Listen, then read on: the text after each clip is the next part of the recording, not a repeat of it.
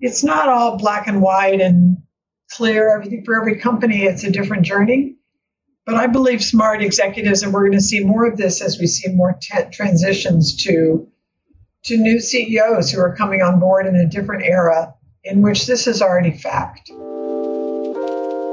First, here is a message from the sponsor of today's episode, Mindset Shift. Have you ever told yourself, I don't think I can do this? They'll never go for it. I'm not a good enough leader. The things you tell yourself that hold you back.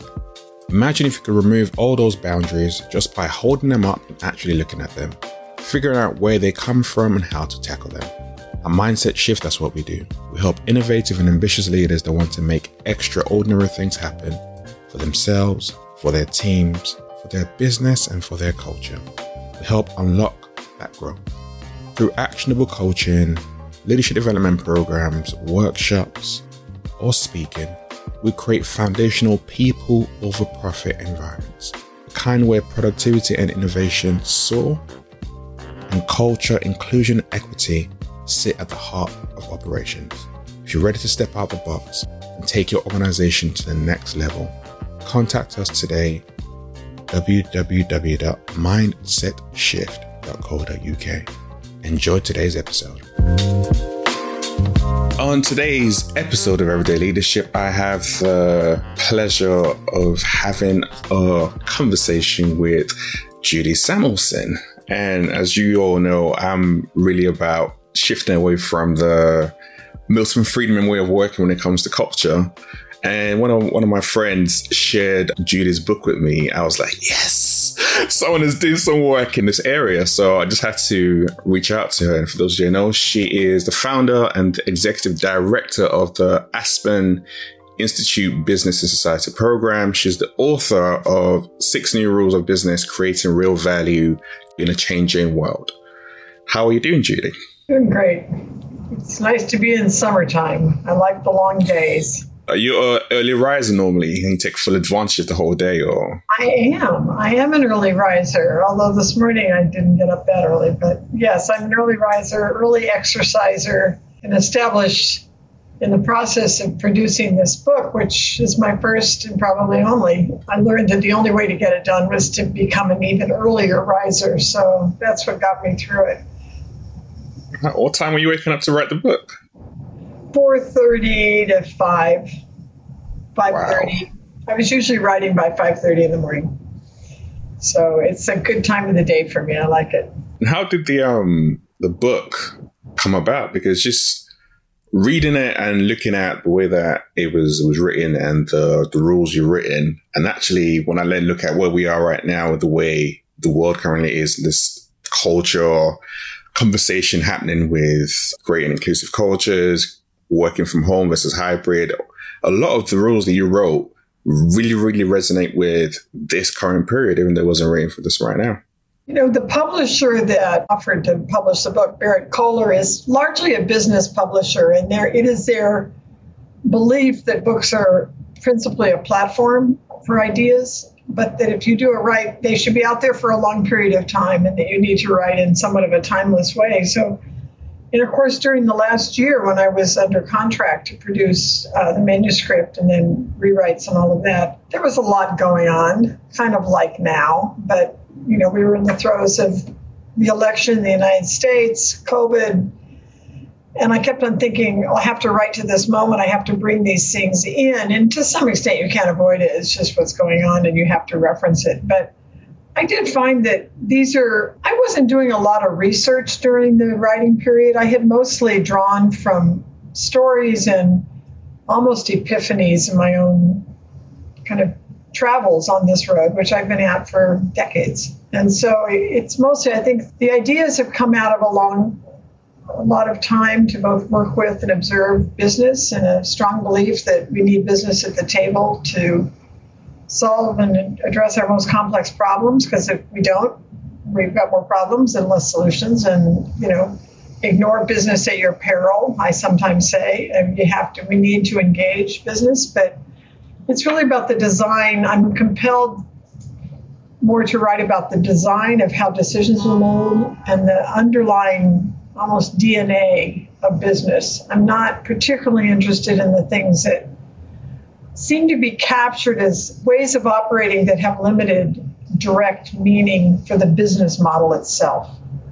The kind of metaphor of, a CSR department down the hall and around the corner that is dealing with some external demands and attempting in different ways to kind of either operate differently or to appease people with different demands of business. But I'm drawn to the boardroom. I'm drawn to the executive suite. I'm drawn to the incentive systems, the metrics and measures that are driving the behavior that we're seeing. And so over years, I kind of came to that because of seeing and living through moments of just incredulity that how could we be in this position? When Enron blew up, a company that had extraordinary market value, was highly regarded, when it disappeared virtually overnight and went into bankruptcy and caught everyone unaware. It was one of those moments when I write about an example of a story that broke into the New York Times. It was a kind of an expose on the cruise line industry, and it was targeting a particular cruise line. It doesn't really matter now which one it was talking about because the practices that they were reporting on were fairly widely acknowledged throughout the industry as the story unfolded. And it was this remarkable story for me, and it really brought a lot of things together. Should I tell it briefly? Is that? Yeah, let's go for it. It was basically that this cruise line, which, part of what happens with those that are regulated, it was a Norwegian cruise line, but it's operated out of Florida. And before you leave port, before you leave the dock, you are subject to, the cruise liner is subject to an inspection to make sure that it has the proper containment system for fuel. You can't just dump fuel overboard. You have to be able to contain it. And that also requires, both more expensive to do because it makes the ship heavier, and that means you're expending more energy, higher cost operation. But then also you have to dispose of the fuel properly when you come back to port, and there are fees associated with that. So in a highly competitive industry with, remarkably cheap vacation in a way that, you can fully contain 5 days, for hundreds of dollars at times.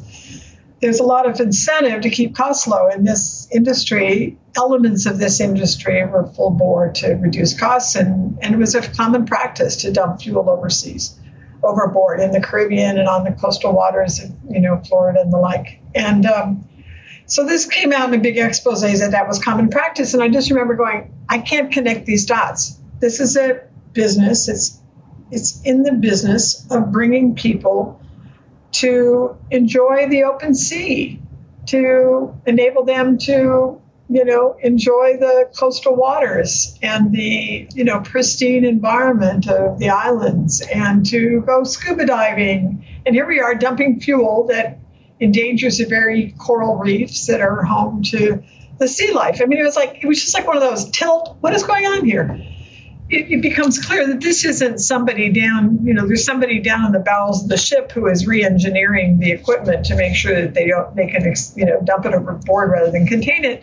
But of course, the decision rules and the incentive systems and the protocols that drive that behavior start in a very different place. And that's about shareholder primacy. And that's about, a level of competition and cost reduction that just isn't sustainable.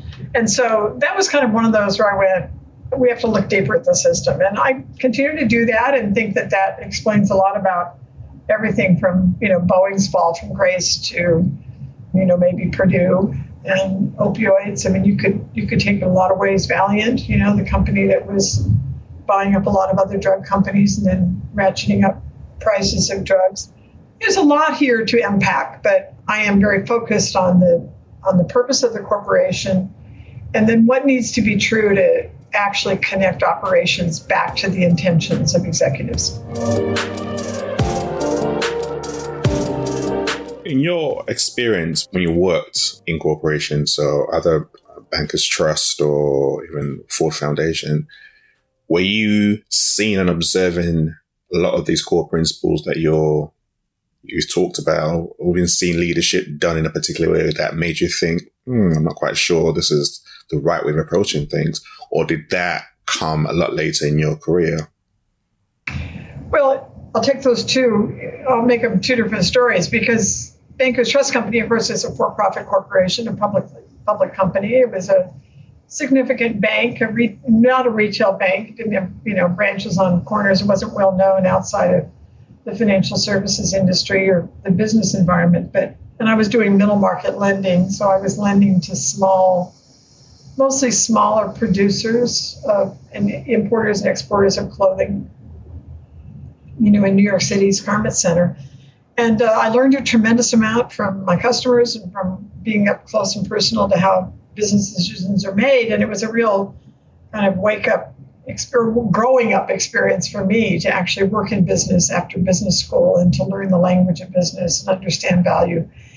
But then it didn't end well. I left the bank within a couple of years. It had been taken over by Deutsche Bank, and that story continues to unfold. I think it had taken a step in, at a time of leadership management to become less about serving smaller customers and had become more of a kind of merchant bank and was developing more of the trading and money financialization of capital. Became more of its mainstream business, selling debt and selling securities and, securitizing assets in different ways. And it was the beginning of something that I just didn't really understand or care that much about. It was time for me to leave. And it ultimately didn't end well. They had their own problems and essentially were shut down. The Ford Foundation, where I went next, of course, is a nonprofit. It is a corporation that, in the nonprofit corporation sense, and it's a foundation which has its own regulations. It is the legacy of the Ford family, that, Henry Ford and the automobile. And so it's got a long story, and that in itself is an interesting story with, good and bad and both stories, depending on who you are and which one you want to tell. But by the time I got there, it's a foundation that invests deeply in community and economic development and livelihoods and the elements of a healthy community, I would say. It works internationally. And I was running what today would be called the impact investing program. It was called the Program Related Investments Division. And it was kind of a companion to the grant making divisions of the foundation, supporting enterprises where they could deploy debt to good ends. So we were providing subordinated debt to enable a nonprofit that was investing in affordable housing or economic development to be able to raise capital from private institutions. We would take a subordinate position that allowed them to take on more risk.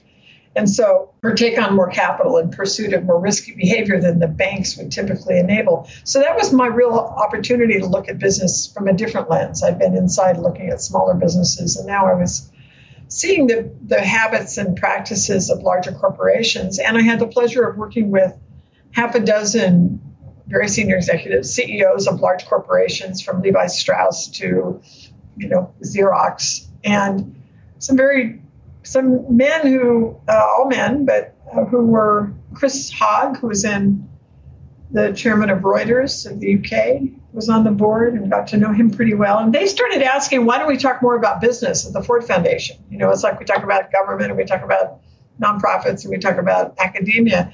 And it was as if business doesn't exist, even though the legacy of the Ford Foundation, of course, was a corporation, like most foundations or all foundations.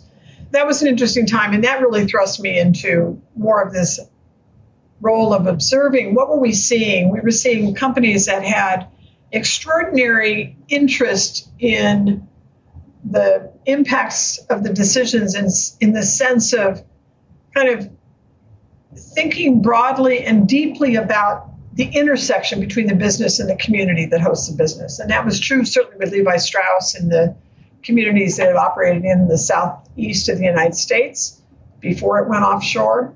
And certainly true about the banks that we were seeing that were under government regulation to put more deposits back into the communities from which they were drawing them. I remember studying the work of Bankers Trust Company. We were looking at Allstate and some interesting things they were doing in communities. And I essentially started saying, how do we get more of this?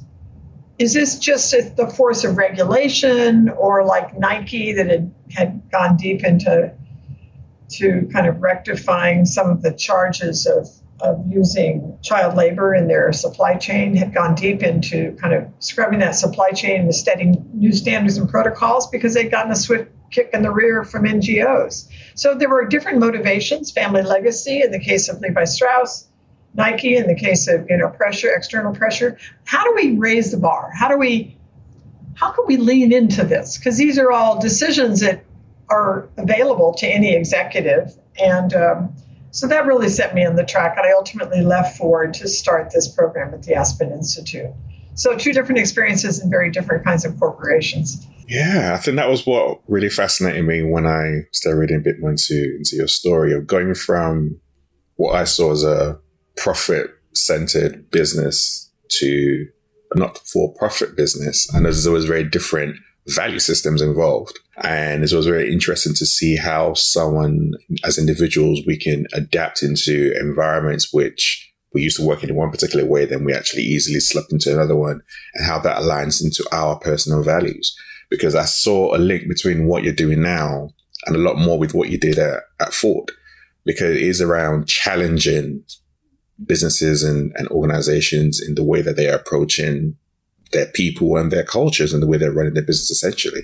It's all about culture, isn't it? Companies comes in all shapes and sizes. And I write in the book really about how the change is taking place. What is happening in this moment? But why am I convinced that these rules that are driving change in the business sector are already in place? This is not new ground at this point. And there are many companies we could turn to that because of their leadership or because of some external or internal agency have already operated this way for a long time, or at least in some respects operate that way. So I tend not to divide the world into good and bad. I don't think of companies as having personalities. I think they have their rules and decision rules and incentives and protocols that drive good and bad results. And that's what we're aiming at. How do we build resilient, robust cultures that get the best out of people? And getting the best out of people is a great way to understand, to keep an eye both on the external as well as the internal forces. And employees are deeply connected. Internally, they're deeply connected in many respects externally. And today, the walls between the inside and the outside are not that well defined. So I think it's a moment of incredible change. And as we're looking at that landscape currently changing, in fact, Milton Friedman way was people over profit. And I'm personally saying that actually the way I look at things when I forecast the next 5 or 10 years is actually Milton Friedman was profit over people, and people want organizations and cultures that are people over profit. But then you now have the other side of that where organizations are saying, well, we still need to make money and we still need to honor our shareholders. And one thing I liked about in your book is you went a bit more into like CEO pays and how that you have a massive disparity between the way CEOs are incentivized and what they're paid. And I'm not sure you heard about Dan Price from Gravity Payments, where he took like a £1 million hit just to make sure all his employees were 70K. And he's reported the last 5 years how much not only have they grown from a financial perspective, but actually people are a lot more happier, families are a lot more happier, they've had more babies, all that kind of thing. So I was interested to understand a bit more around that. And how do you get CEOs to understand what's going on the ground with their people to create cultures that are people over profit? It's hard to imagine the CEOs aren't paying a lot more, attention to this today, because during COVID, well, it's ongoing, right? I mean, they're having a hard time getting people to show up to work. How can you not find out why? President Biden said, pay up. You want people to show up, pay up. And I think that's increasingly the mantra that we're hearing, at least in the United States, about we know how to fix this. And the choices reside within business to do so. You don't really need to look very far. I mean, business controls, it may not control the federal minimum wage, and there may be industries that have a hard time competing if they take on larger costs than their competitors. And labor is obviously the largest cost for many significant employers. But we're in a different ballgame now, and it's abundantly clear that companies that lean into the culture, that lean into the reality of how critical, but, I don't like the term stakeholder, because to me it becomes kind of it's too generic, and it doesn't help, I think, business people or any of us understand exactly what we're talking about. And one thing I believe deeply is that employees are not a stakeholder of the firm. They are the company. They may not be measured as such, but if you look at what creates value, the valuation today is really the intangibles. I mean, some of them we're familiar with and have been trying to measure, like intellectual property and goodwill and all of that. But it's reputation, it's trust, it's very much the ability to attract and retain the best talent. And yes, having the goodwill and engage in productive workforce. Those things are the value creators. And those are the things that define why one company outperforms another. So that takes us back to it could just be a matter of dollars and cents, but it doesn't appear to be sufficient to wake up executives. Dan Price, you talked about Dan Price of Gravity Payments. He had an epiphany. He tells a story about being in the parking lot of his company and being essentially confronted by an employee one night who kind of said, "What are you doing here? This is not sustainable. I'm not going to make enough money." And I can't remember exactly how the conversation took place, but he learned enough to get interested. And that led him to do a redesign in terms of how the profits are shared within the enterprise. This is not rocket science. Something is amiss in public companies when what is today, on average, 91% of profits return to shareholders through dividends and through share buybacks. Share buybacks that are often designed to pump the stock price. So shareholder primacy is alive and well. And the place to start is in the design to kind of take seriously our intentions. Executives are becoming more comfortable with speaking to these outsized issues that are of deep concern to their own employees, to talk about the state of the union, to talk about the state of communities in which they're dependent, to speak powerfully to the importance of having a secure and healthy supply chain. I mean, they talk about these things, and they increasingly are being discussed in boardrooms. We know this to be true. And the employees to me, is a baseline for that. This is maybe the most important piece of the puzzle. And I do believe employees, and I write a chapter about this, that basically claims that employees are the new accountability mechanism, much more so than consumers or investors who are all over the map and, who want different things, and consumers ultimately rebound to price and convenience. Employees are pretty steady, Yes, they want a better deal. They want a better share they want to be compensated well for the value they're creating. That is no surprise. We've always known this to be true. And in decades really, of the decline of unions, we've witnessed the decline in power of unions. That is one of the things that needs to be corrected. And, smart companies will do that well. Smart companies will listen to their own, as we have seen in many, many enterprises, both those that have done this from the very outset, like a Southwest Airlines or companies in the upper Middle West that are known for this. I write about Herman Miller, or I talk about Steelcase, companies like Costco that have always paid better than their competitors. They believe that makes good business sense. So it's not all black and white and clear. For every company, it's a different journey.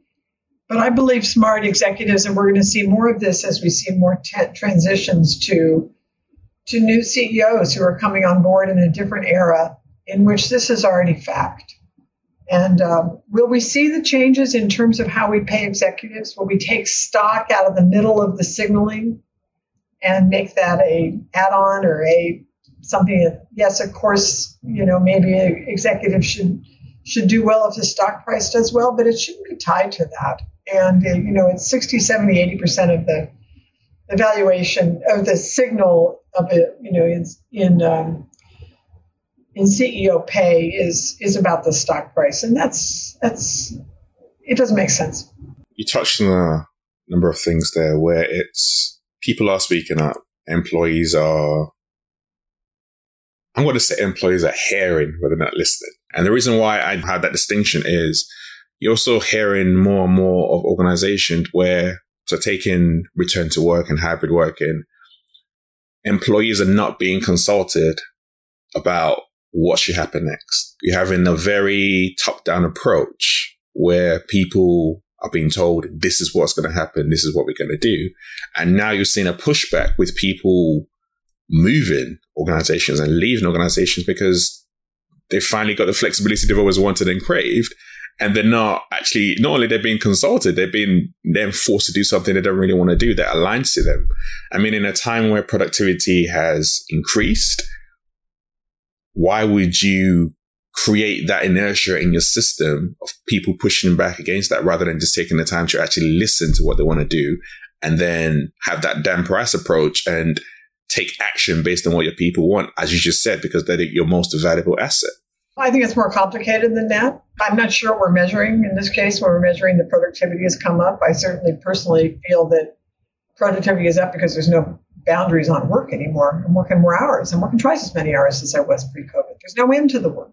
It's not efficient to me to do everything online and not have colleagues that I can just drop in their office and schmooze about something. Everything has to be organized and planned and timed. And, I personally believe we should be back at work.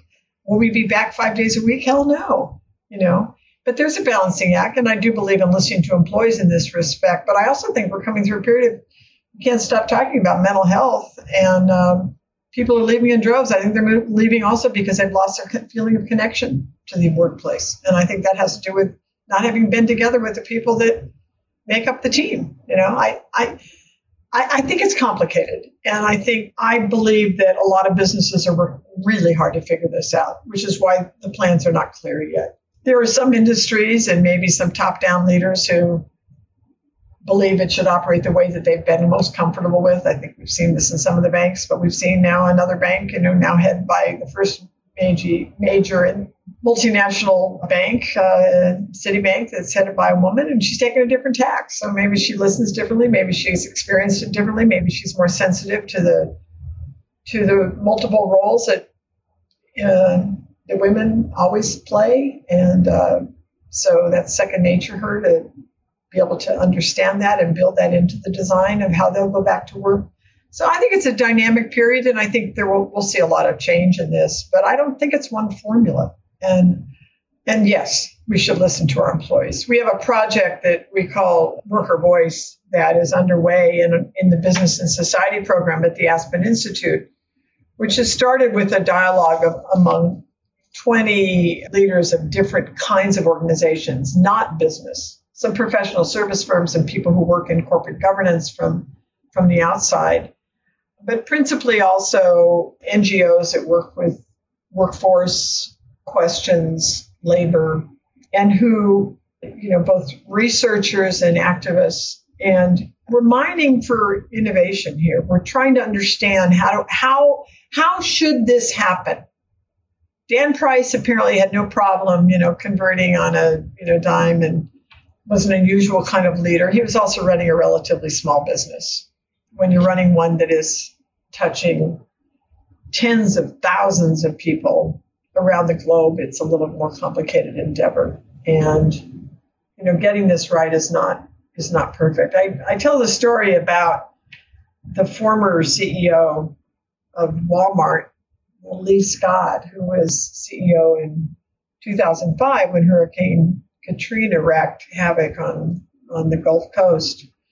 And Walmart had been under pressure for the better part of a decade from a wicked combination of labor unions and environmental organizations that had actually started collaborating to undermine Walmart's business model and make it difficult for them to expand into new parts of the country that were not as welcoming of the large big box stores that tend to take out different kinds of markets. They got real good press after Hurricane Katrina hit because they immediately loaded up Walmart trucks with needed goods to reach the heart of New Orleans, and they were lined up there on Interstate 10, the major east-west thoroughfare that anybody coming from outside New Orleans would take in before you drop into the city itself. And we're waiting there for the National Guard to open up the surface streets into New Orleans amid this horrendous flood and the after effect of Hurricane Katrina.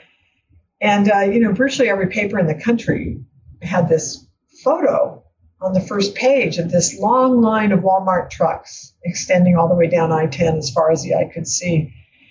And then, they executed against it, and some of them were enterprising, and those who felt real agency inside Walmart stores, they were not the only enterprise that did this, would, made sure that the stock was used and did what they could. And they got tremendous press. And he goes, how do I get more of this press rather than the press I've been getting for the last 10 years? And it was an epiphany.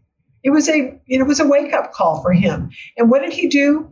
He listened to his employees. He went on a kind of a mini listening tour saying, to hear better, maybe something that you were saying, listening versus hearing, maybe they're not the same thing, but he was hearing what he needed to hear to do a reset. And the company at that point engaged in a massive and long-term continuing, it's still unfolding today, a strong commitment to environmental sustainability within the enterprise. And that has gradually opened up more of the questions around the labor force questions, that in some respects are harder to address for a Walmart than some of these things that felt like win-win, dematerialize packaging and we're going to reduce costs, convert to green sources of energy and it's going to be better off for everybody.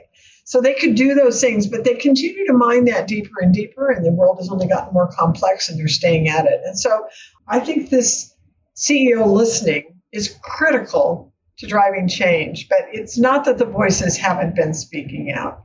We're hearing them more clearly today. And of course, we have the power of social media and the internet, which connects employees in remarkable ways and actually increases their power, even in a period of deunionization.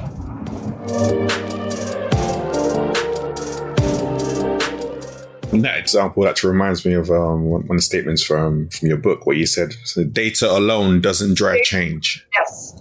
And I think him getting that experience and seeing that that reputational value actually grow from him doing something so great was a great experience for him to actually get him to sit up and be like, oh, okay, I like that. Now I can do something about it. And I guess it's interesting. I'm just thinking, is it possible to expose executives to things and situations that would actually wake them up and get them to look at things differently? It's possible. Absolutely, it's possible. And there's places like the Aspen Institute that are kind of in business to do that. The Aspen Institute was built on, a lot of the work that happened early on after the Institute was formed in 1949, 1950, was designed to bring business executives to the table and to kind of read the great books together, to try to get at the underpinnings of democracy and capitalism and the tensions that have been playing out in some respects, in terms of the design of society,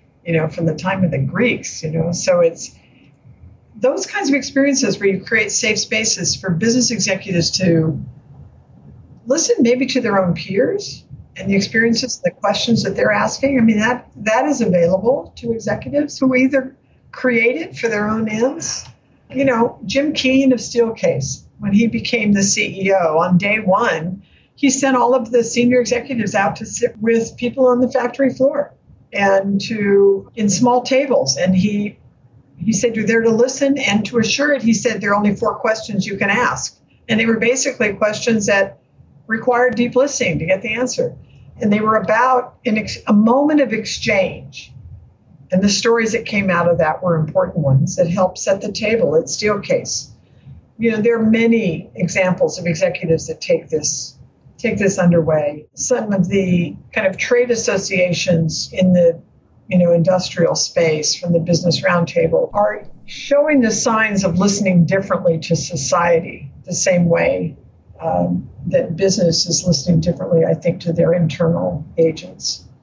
So all of this is possible, and there are many other examples. Mark Bernalini at Aetna, who made his senior executives all read Thomas Piketty's book on the economy, and the CEO of Salesforce, who found out that women didn't believe that women were actually making less than men for the same work, and once that listened, but also looked at the data in this case, and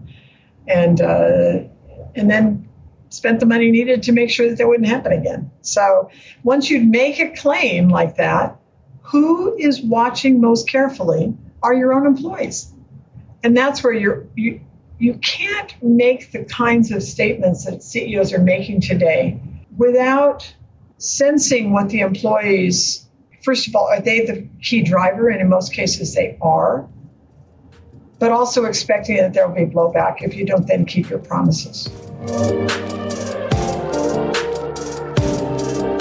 What are some of the biggest fears that you have either seen or observed coming up to work that you do when it comes to leaders talking about making changes to the organizations and repositioning, with some of the examples you've given so far? Biggest fears that I've seen from executives in this respect? Yeah, because to make a change in their culture, to even change things like executive pay and different things like that, is a reshaping and reframing of the way things have been done. Shifting the focus away from shareholder wealth and shareholder generation and taking into account corporate responsibility. Again, even though it's become more and more aligned, it's still a shift for a lot of organizations that they're still making. So it's not going to come easily. And there are going to be a lot of fears and apprehensions that come up. So I'm just curious to learn with the work that you've done so far. What are some of those fears that do come up for leaders, and how can they actually work through them? I mean, I think they fear for their business, and I think they fear for themselves and their standing in the business. And the CEO pay thing is so complicated. First of all, CEO pay itself is unduly complicated. CEOs, it's well understood through research. The CEOs don't actually know what they're being paid themselves, because pay is so dynamic and there's so many factors that drive, And of course, we tend to focus on the kind of amount as being something that is drives a wedge in trust, between the trust of people in business and positions CEOs being too greedy, et cetera, et cetera. None of these things rebound well for the CEO or for the enterprise. So the story they tell them is back to the narrative that this is how I should be paid, because the rewards will come to all over time if I achieve the result that I am set out to achieve, and I should be rewarded for that. And it becomes this self-fulfilling prophecy. When that's linked in stock, the shareholders do better, but that doesn't mean that everybody does better. And the stock is held by a very few number of people. Yes, is there 50% of Americans participate in the U.S. stock market? Yes, that's true. But, distribution-wise, it's intently, it's weighted for the top 1/10 of 1% or whatever it is. And so the question that I would ask is if you were going to start fresh, you, the executives, what would you be taking into account? Take out all of this crazy peer group analysis. Take out the fear that you can't recruit unless you're overpaying or you're at the top, quartile. None of that is proven to be true. And the peer groups are it's a design for pay to continue to ratchet out of sight. Today the executive pay continues to go up at like 7 to 10% a year. Anybody middle management on down, it's been like 3% forever. And that means that that's kept pace with inflation in most years, but not much more than that. The result is a widening in inequality. I don't think it's just business that is we should be examining, and we have to look at the infrastructure, hedge funds and the financial funds, and whether they're designed for growing inequality as well. But I do think if you had a quiet conversation with a CEO without them worrying about whether at the end it'll look like they are less worthy than their peers, or that they are somehow less respected, or that there's some issue. They don't want to send a signal that there is an issue with my leadership, and that's why I'm not being paid as much. So it's a tough thing to break, because if you apply that, I know it sounds ridiculous when somebody's already making $20 million a year that they care whether they're making 21 or not. But, we can all identify with that. If I'm being paid less than my peers, what is that saying about me? I would fight hard to make sure that I'm being paid what I deserve. But so this is the system is profoundly broken. We have to approach it a different way. And so I have fantasies about being able to zero base the whole system. We work with a wonderful team at Korn Ferry, and I first heard this from the head of that executive comp team, Don Lohman. He says, what would it look like if we could zero base the system? And I love that question, because then you start to say, well, I'd be designing to achieve the kind of teamwork that we know is essential to real productivity. I'd be designing to make sure that we were thinking long term. I'd be designing the pay to make sure that we're in a position to tackle the most immediate risks to our enterprise, but balancing that to the ones that kind of work in the larger ecosystem on which business is dependent. I mean, they would design pay to be equitable inside enterprises. That they would be inclined to do that. And we need to break the system and start fresh. So what's the closest we can do with that is hope that executives that are just entering the C-suite or newer enterprises, the ones that are just now that are incorporating or who are beginning to go public, that they think deeply about that at this moment. So I've got some of my faves. Chobani is about to go public. That looks like, this is a yogurt manufacturer. I assume you have it in the UK. It's a popular product in the United States. And the CEO is extraordinary, and he gets this. I will be curious to see if his pay is designed differently than those of his peers. I tend to ask all my guests will be, what does leadership mean to you? Well, I've had the benefit of working for extraordinary people. I think if I could speak to that, I would say I expect a leader to up my game and to have my back, both. I want someone who's going to listen to me and believe in me, but also send a message when I can do better, and then have my back if I need to take on risks that, for the enterprise or personally, that put me at risk. And I had that benefit at the Ford Foundation. I worked for a wonderful woman named Susan Beresford, who became the president of the Ford Foundation.